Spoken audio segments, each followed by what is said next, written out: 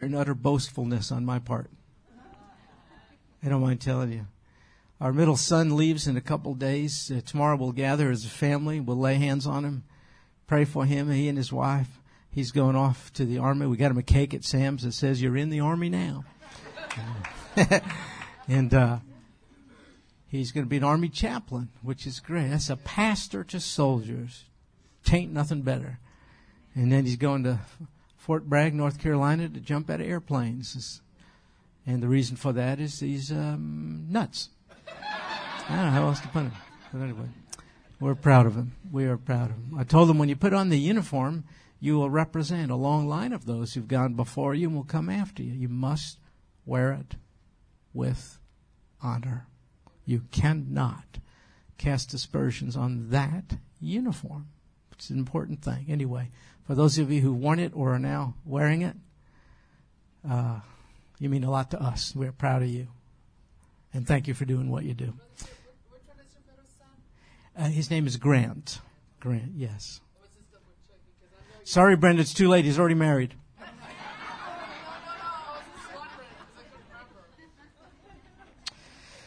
Okay, good folks. Jeremiah chapter 6. Look at this. It's not a pleasant chapter. But it's in the Bible, so we'll cover it. It's unpleasant because it talks about human nature, and that's not a pretty picture. I won't take you through every single verse. We'll highlight it. Let's start with the beginning. Verse 1, flee for safety, O sons of Benjamin. Jeremiah is issuing a warning to the Israelites. They've sinned. God wants to correct them. He's going to make use of another nation to do so. So Jeremiah says, flee, O sons of Benjamin. Now what's that about? Would you like to guess what tribe Jeremiah hailed from? Yeah, Benjamin. So you got the 12 tribes of Israel, and Jeremiah was a Benjamite. So some say he was most concerned about the welfare of his peeps, the Benjamites. But I think it's more than that. What is the ancient capital of Israel? Jerusalem. Yeah, Jerusalem. What is the modern capital of Israel? Okay, just want to see if you got that. Just a little aside. That Jerusalem is the capital of Israel is not a United Nations decision. That's a God decision. To divide up Jerusalem in the name of peace is sheer and utter insanity. You cannot give away what God gave you and expect it'll work out. Esau tried that, didn't he? Tried to exchange his birthright for soup. Didn't work. So anyway, Jerusalem is the capital of ancient Israel, and it happens to be in the land occupied by the tribe of Benjamin. So that's probably what Jeremiah is getting at. All you people here amongst the Benjamites, listen up. Flee for safety from the midst of Jerusalem. Now blow a trumpet. Why? Well, it wasn't a concert. It was a warning. This is before telecommunications and radar and all this kind of stuff. So when you mobilized an army in that day and warned the civilian populace that an enemy is coming, you blow a trumpet. That's one of the things they did. So Jeremiah says, blow it in Tekoa. Now, Tekoa is a little place about 11 miles southeast of Jerusalem. So if in your mind you put yourself in Jerusalem and go down, you're going to end up in Tekoa. Have any idea why we're moving here in a southward direction? Would you like to guess? Why is the warning for them to flee and go south?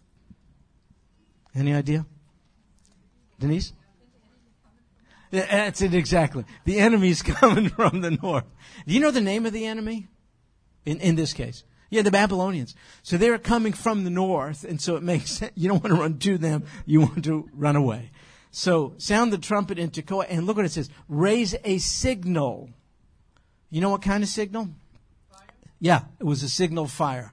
Again, that was another warning. So trumpets and signal fires on every hill. So, one sentry would see the signal fire on this hill. It would represent something. He'd set one on this hill. And that's how they would warn the populace, and that's how the army would get mobilized for battle. And in this case, raise a signal fire over a place called Beth Hakerem. We don't know exactly where it is. We suspect it's also southward, perhaps between Bethlehem and Jerusalem. Don't know exactly. It means house of the vines or vineyard or something like that. And then it says, do this because evil looks down, so there it is, from the north, and a great destruction. The comely and dainty one, daughter of Zion, I'll cut off. Now look at this. Shepherds and their flocks will come to her. They'll pitch their tents around her. They'll pasture each in his place. What's that all about? Let me just suggest something, but I'm not sure it's right.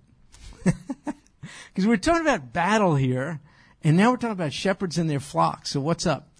I think a possibility is that the conquest by the Babylonians will be so total that the walled city of Jerusalem will be so leveled, it'll then come to be useful only for shepherds and their sheep. It will no longer be a cosmopolitan defensive structure with a wall. No, shepherds and their flocks will do their thing right there on the precincts of Jerusalem. Another possibility is that this is figurative language for the generals of Babylon. Shepherds and their flocks. I don't know. You decide. The point is, they're coming. It's a battle. Therefore, verse 4, prepare war against her. Arise and let us attack at what time of day? Now look at here. A noon attack in the Middle East. What's the temperature like? Got a guess? It's Houston out there, folks. It is humid. It is hot. So this is not good battle strategy. You have an army, men and materiel. They got all their gear. They've come from a distance. You do not want to attack at midday unless you are so passionate about the goal. Unless you are on the inside so stirred up that even a reasonable military strategy is cast off because you are so aroused to defeat the target. And so it says, let's attack at noon, but something happens. Woe to us, for the day declines. They couldn't assemble in enough time to attack at noon. The day is declining. The sun is setting. See? For the shadows of the evening lengthen. They wanted to hit Israel at noon, the worst time of day to do it. They couldn't, because they couldn't get ready. It gets to be nighttime, so it says in verse 5, arise, let's attack by night. Number 2, very bad military strategy, unless you want to surprise the enemy.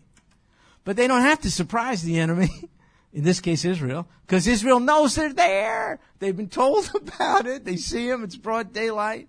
So a wiser strategy would have been, number 1, don't attack under the heat of the sun. Number 2, if you can't get it together early evening, give the troops an opportunity to have a good night's sleep.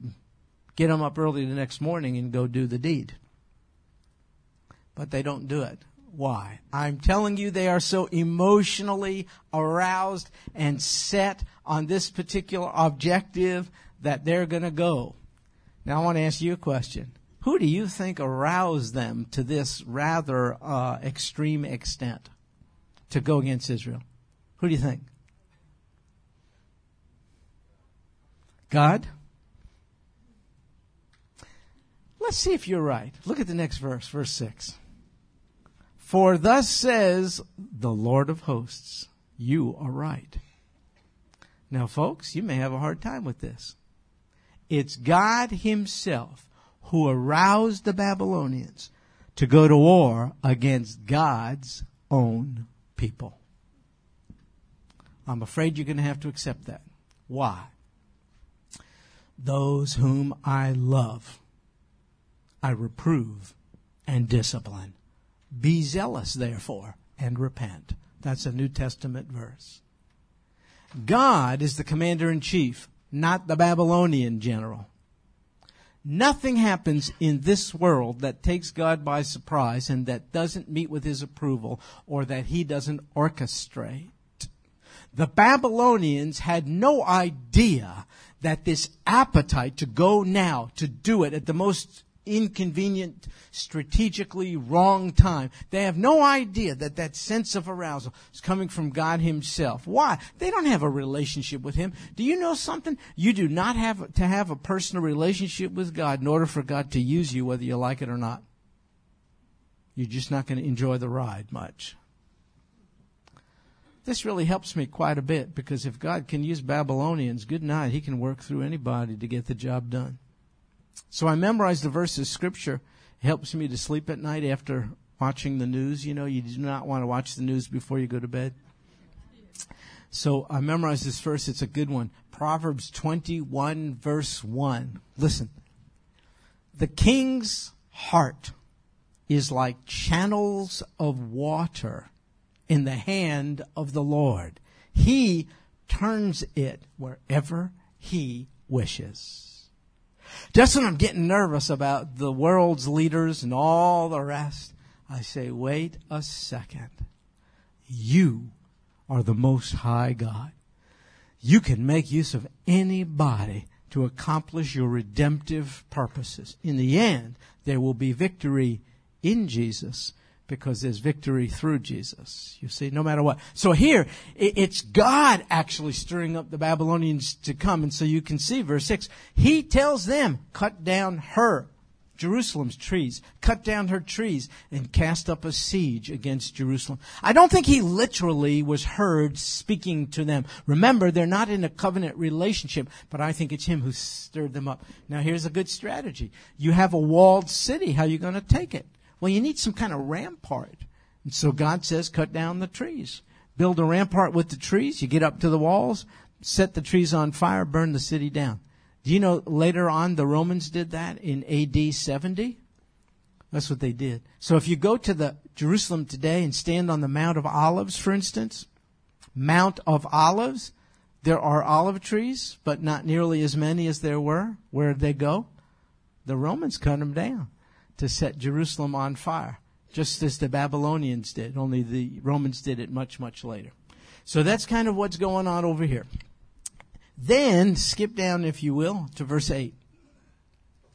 Be warned, O Jerusalem, or I shall be alienated from you. God speaks. You know what that is? It's an insertion of mercy in the midst of an expression of God's holy indignation.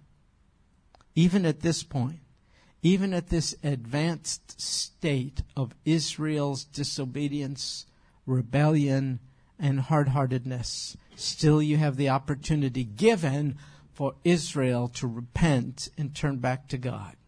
So God says, be warned, O Jerusalem, or I shall be alienated from you. In the Hebrew, that literally means, or I shall be torn away from you. It's better. I shall be torn away from you. You know what Almighty God is implying? I think it's this. I think he's saying, do you think it's easy for me to turn my back on Israel? The people I birthed, the people I brought forth, the people I constituted into a nation, the people I gave my law to, the people who are the apple of my eye, the people from whom Messiah will come. Do you think it's easy for me to tear myself apart from her? You think it comes easy? Do you think this is on impulse? Do you think I'm just mad? Do you think I'm moody? Do you think I had a bad day? No, even now, be warned, O Israel, lest I tear myself apart from you. It's kind of what's going on. So then it goes on, and I'm going to skip a little bit over here. How about verse 10? To whom shall I speak and give warning that they may hear? Their ears are closed. So God sends warning through prophets like Jeremiah, and the people don't respond. It's said that their ears are closed. In the Hebrew, I don't mean to be too graphic, but I think you should know this. It says their ears are uncircumcised. You know why that's important? Circumcision was hugely important in Israel then and now. Why? It was a sign of belonging to the covenant with God. You might say baptism today is the equivalent of that. When someone is baptized, they're declaring, even without a word, I belong to Jesus. He is my Savior. Circumcision essentially said that. I'm part of the covenant with Almighty God. And God says, you put a lot of stock in that procedure, but your real problem is not that particular practice or ritual. The real problem is your heart is closed and your ears are closed. You need a circumcised heart. That's essentially what God is saying. So then it says, I'll skip a little bit. Look at verse 12. These are the consequences that God says are going to befall Israel for her disobedience. Your houses will be turned over to others, their fields and their wives together, for I will stretch out my hand against the inhabitants of the land, declares the Lord. So I'll tell you what's important about verse 12. It's almost an exact duplication of what is recorded in Deuteronomy chapter 28, verse 30. In Deuteronomy 28, verse 30, we have the words of Moses, in which Moses, inspired by God, says to Israel, if you disobey, there will be consequences. And those consequences are repeated and applied here in Jeremiah 6. So I want to depart from the text just for a second to share something I hope might be helpful to you. And if it's not, what are you going to do? Nobody's perfect. Do you know in the Bible there are many covenants mentioned? A covenant is an arrangement between two parties. So if you're married, that's a covenant. That's an arrangement. You could refer to a covenant kind of as a contract, but I'm not sure that quite gets it.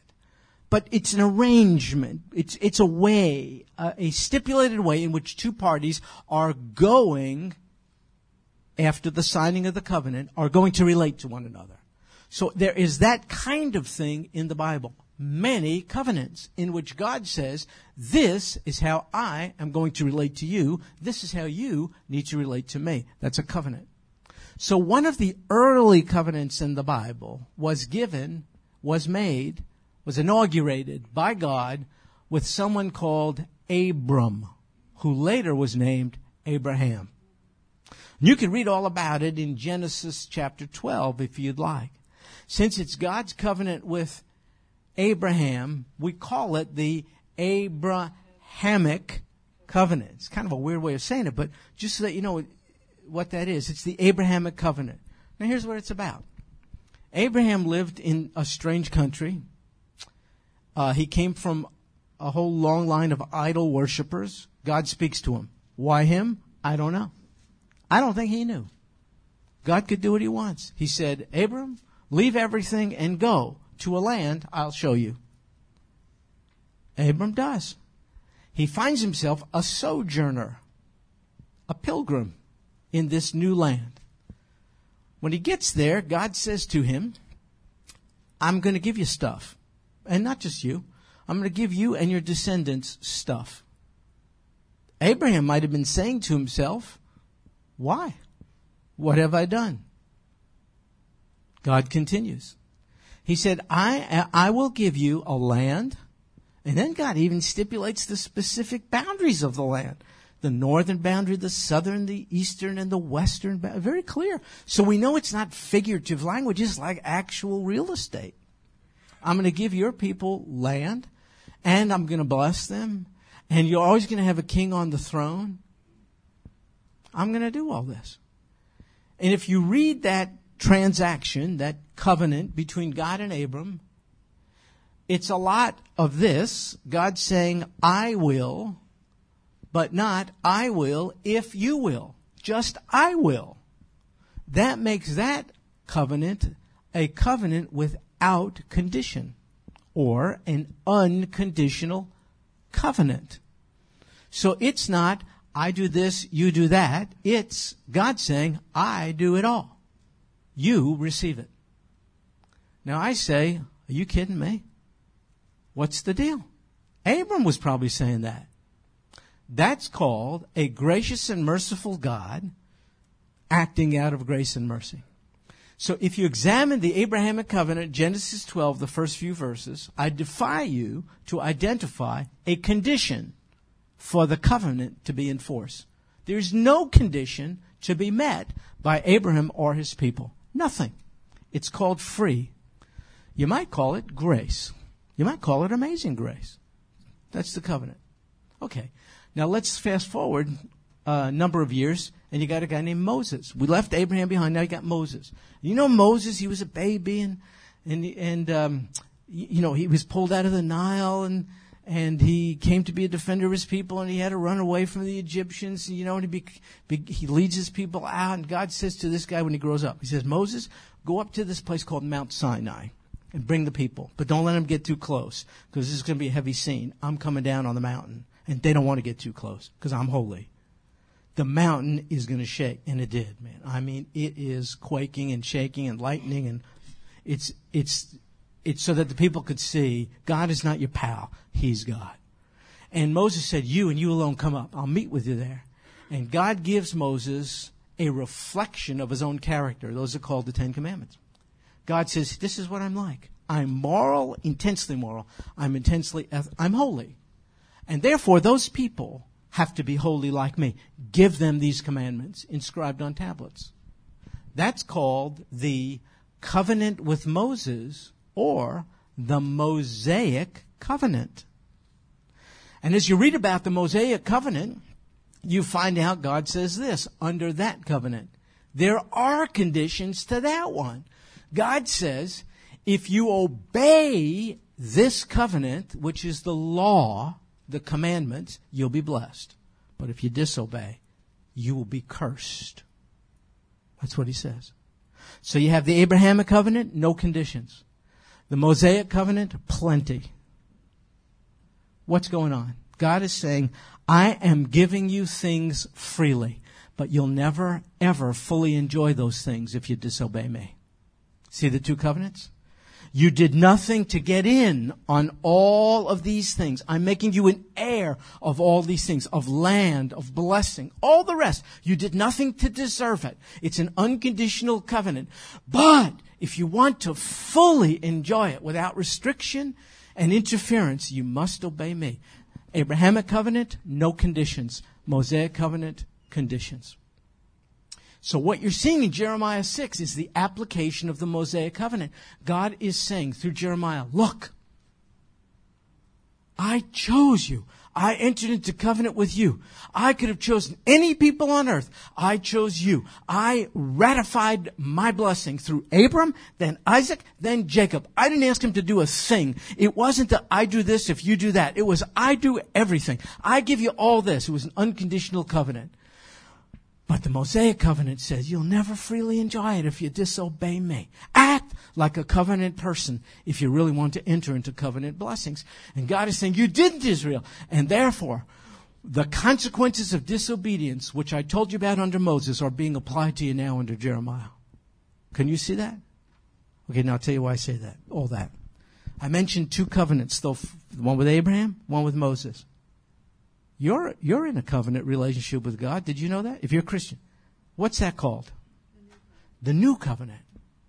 Do you know where you read about the New Covenant? In Jeremiah. You don't have to wait for the New Testament to read about the New Covenant.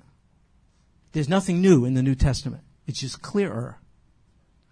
If we ever get to Jeremiah 30, 31, 32, 33, you're going to see about the New Covenant. Well, let me tell you about the New Covenant. I'm under that one too. It's really cool. It's as if God is saying, hey, all of you people, you are not obeying my law. In fact, He says, all of you have sinned, and you have fallen short from my standards, from my glory. And then God has a choice. He could wipe us all out and start the world with a new race of people. Instead, He says, no, I'll make a new covenant. I will put my law in you. I will inscribe it on your hearts, not on stone. Why? Because what's external to us seems not to change us. We need a heart transplant. So God says, I will inscribe my law on your hearts. I'll do a thing from the inside out, because anything from the outside doesn't get in. So how did he do that? He says, I'll come in you. I will come into you. Why? Because you can't get to me. You don't even want to. You don't even seek me. I will come into you. How? I'll send my Spirit. How? I will reduce myself to flesh. I will come in visible bodily form. My name will be Jesus, who is Christ, the Messiah, the Anointed One. He is the full embodiment of deity. He's your Savior.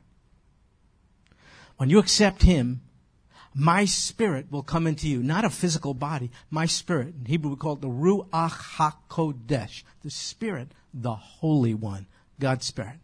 And my Spirit will change you from the inside out. And if you search the strictures of the New Covenant, I ask the question again, what did you do to get in on it? Nothing. God did not say, I will if you will. God said, it is finished. I've done it all. I came down because you can't get up. I suffered and died. I offered myself to you. Well, you say, yeah, but you have to accept. You don't get brownie points for accepting a gift. That is not a work of righteousness on your part to accept a gift. You responded, I understand that, but you don't get patted on the back for accepting an inexpressible gift. So don't you see, under the new covenant, those of us here who are under it, that's unconditional as well. However, what if you're a saved person, a Christian, you're under the new covenant, and you disobey God? Did you lose your salvation? No, you did not. Any more than Abram's descendants lost what was given to them. Because it was given without condition. But if you disobey God as a saved person, you're probably going to be one of the most unhappy people on earth. Why? Because before you got under the new covenant, you sinned all the more, and it was kind of cool and fun. Didn't bother you that much. If it felt good, you did it. There was absolutely nothing to restrain you. But when God added His Spirit into your life, now you're in a battle. Paul calls it a daily flesh versus spirit battle. You still have your nature, that's the flesh. But now God added His nature, that's the spirit. So now, as a saved person, when you sin, God's Spirit poses resistance. He disturbs you. He convicts you. He makes you feel legitimately troubled by what you just did. You did not lose your salvation. You lost the opportunity to enjoy it in full measure. So today you have the land of Israel, and some say because of disobedience, Israel forfeited their right to the land. No, they didn't. They just forfeited their enjoyment of the land forever given to them, unconditionally. Why is it important to know that? Because the Old Testament covenants are a parallel to the New Testament one. They foreshadow it. If because of disobedience God withdrew His covenant from Israel, then when, because of your disobedience, will He withdraw Himself from you? He won't. Why? Because He saved you freely. He's the author and perfecter of the faith. He's the beginning and the end of it. You just got in on it. Just like Abram, dumbfounded. Why me? You too, you might say, oh God, why me? The grace and mercy of God. But the most miserable person on earth is a disobedient Christian, because you know better. So you have Israel in the land today, the land given to them freely under the Abrahamic covenant, but never in Israel's history has she had full enjoyment of the full extent of the land. You say because she's disobeyed. The land goes to the Tigris and Euphrates River. That's Iraq. Can you imagine that?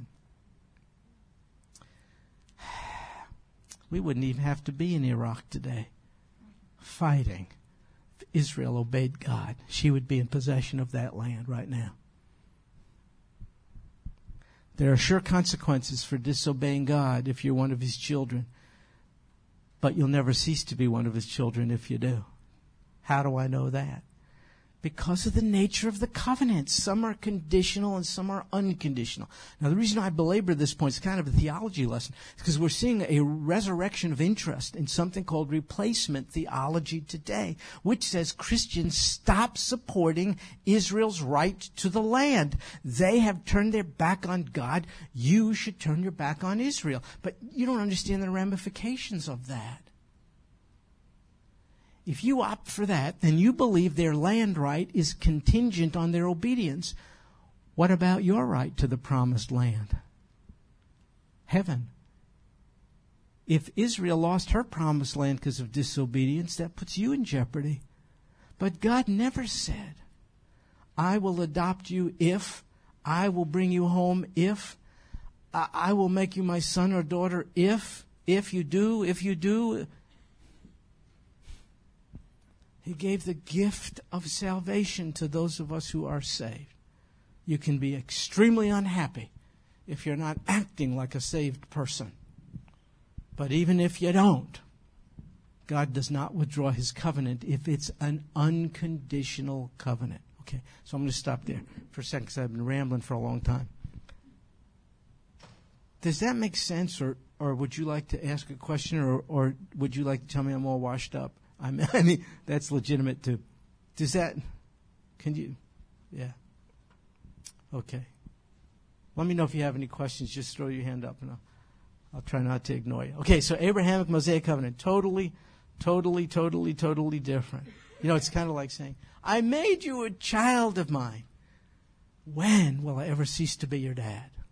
But if it's a disobedient child, then the quality of the communion with the father is really, really minimized. So that's kind of what's happening. The quality of the covenant relationship between Israel and God is really, really minimized. But it doesn't mean it's been terminated.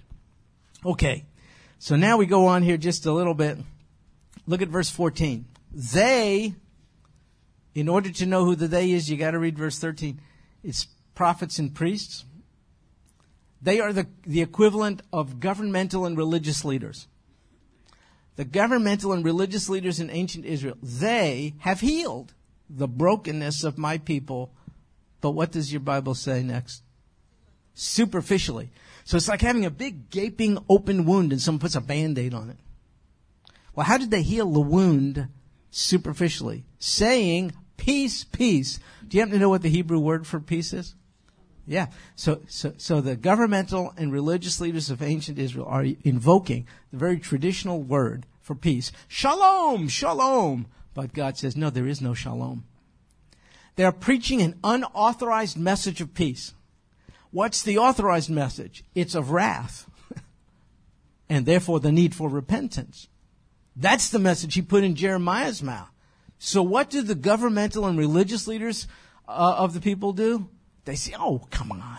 Everything's cool. Everything's fine. We can work it out. We can do it. They were humanistic. They were man-centered. All you need is love. We can just join hands together across the world and fix everything that's broken. Peace, peace. But God didn't authorize that message. Folks, I don't want to be a bad guy, but this is us today. I really don't want to be a bad guy in telling you we are devolving as Americans. We're going down. Morally, I mean. Ethically, I mean.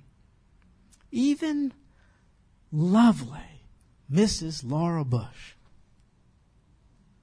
supports two positions. She has every right to support, but not if you want to be right with God. One, same-gender covenant marriage. I didn't say persecute people. I didn't say be hateful and degrading. But that is an oxymoron. If it's not marriage between a man and a woman, it isn't marriage. How do I know this? Because God's the one who came up with it. That's why we call it holy matrimony. For this cause a man shall leave his mother and father and be joined to his wife. She says, no, if two people love each other, it's cool. Second, I don't think she said we should repeal the legally authorized right for a lady to have an abortion. I don't think we have any right to hurt anyone, despise anyone, punish anyone. I didn't say that. But folks, that is the unauthorized taking of life. I love Laura Bush. Well, I find her to be lovely. I find her to be saying, shalom, shalom. And there is none. She ought to be crying out, we were right. My husband is right. Abortion is displeasing to God. We are right. Same-gender covenant of marriage is a redefinition of marriage which is contrary to the definition of marriage given by the God who established the institution of marriage. If you want to call it something else, okay. It is a secular, pluralistic society. Okay. Call it civil partnership, call it what you want. But it is not marriage. It cannot be accorded the same respect as male-female marriage. I don't have any right to modify something that God came up with. So this stuff is happening today, but God's message is repent, repent, repent. Turn. You know what he's saying to Americans and everybody else? Yeah, here is your manifest destiny. That's what our forebears believed, that we had a manifest destiny here, given by God, specially blessed to be a special blessing. They are correct. And God is saying, you who live freely, you who are choosing to live your lives apart from me who gave you life, repent. You whose leaders, political and spiritual, trying to make you feel good, we can get it all. Folks, we can't even stop an oil spill in the Gulf. We ain't going to be able to repair the moral and ethical degradation with which we have degraded ourselves. We need a Savior. No, we don't preach shalom, shalom. We preach coming judgment. We preach the message of peace when we admit our animosity and adversarial relationship with God and then come to have peace with Him through the Prince of Peace. That's Jesus. So anyway, that day is like this day. Okay, I'm going to skip stuff because I want to. Verse 20. For what purpose does frankincense come to me from Sheba? Sheba is a country in southwest Arabia. And the sweet cane from a distant land. Frankincense is like a gum resin. And you can crush it up into a powder and set it on fire. And it's a sweet smelling incense. And sweet cane, of course, is sweet as well. They probably got the sweet cane from India in those days. Essentially, God is saying, what you think is religiously sweet to you ain't sweet to me.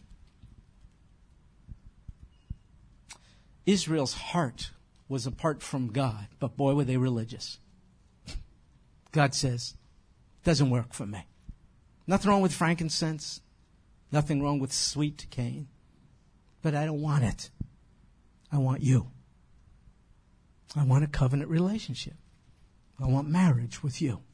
Don't buy me off with an expensive gift on my birthday when you're having an affair with somebody else. You understand? Then God goes on to say in the next phrase, your burnt offerings are not acceptable. Your sacrifices are not pleasing. But God's the one who authorized those burnt offerings and sacrifices. But you know what he's saying?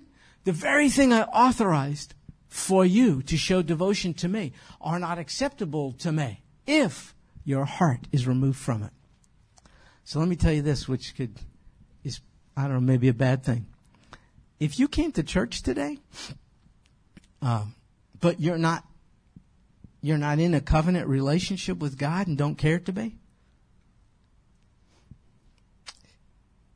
you could just as easily have stayed home and saved yourself the trip, saved me a parking spot. Going to church doesn't get you points. It's religion. It's frankincense. It's sweet cane. God wants a family. He wants a relationship. When one comes to church because one says, oh God, I want to praise you. I want to honor you. I want to worship you with others who worship you. God says, bring it on. I value that. That's in the context of relationship. Otherwise, it's just religiosity. So Americans are more religious than ever in my day. We are religious like crazy. It means Zippo. It means nothing. Nothing. I mean, even Madonna. She's the most religious person on earth, for crying out loud. Madonna. She's into Kabbalah now, you know. That's Jewish. Kabbalah is Jewish mysticism. I don't know if you know that. Madonna. Do you think all that religiosity buys God off so he turns away from a rather degrading lifestyle that she lives and promotes? Again, I'm not trying to hammer on Madonna. I'm just using her as a good example. It doesn't. Don't be religious. Don't come to church. Come to Jesus, who came to you first. And then be part of a community of others who have. Anyway. Okay, so then here's how the thing ends. The last few verses, God uses an analogy. Metallurgy.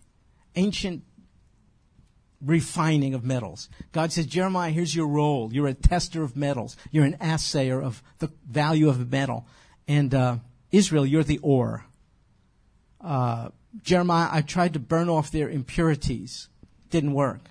They still remain impure. Therefore, conclusion, verse 30, they call them, Israel, rejected silver, because the Lord has rejected them. In spite of his efforts to burn off their immoral impurities, didn't work, they rejected silver. Now here's the deal. When you read the Bible, and it's a really good thing to read the Bible, I encourage it. You sort of have to read the whole Bible. And we're not able to. We just read Jeremiah 6. So we end with, God has rejected Israel. Yeah, but there's more of the Bible. Has God indeed rejected Israel? Totally? Completely? No. Romans 11, let's just go hundreds of years removed from this. Romans 11 verse 1. One verse. And then we go home. Romans 11 verse 1. Look what it says. I say then, it's Paul speaking. I say then, God has not rejected his people, has he? He answers his own question. May it never be. What's the proof? Here's what he says, Paul. I too am an Israelite, a descendant of Abraham, and get this, of the tribe of what? Benjamin. Interesting. First verse of Jeremiah 6, we find out Jeremiah is a member of the tribe of Benjamin.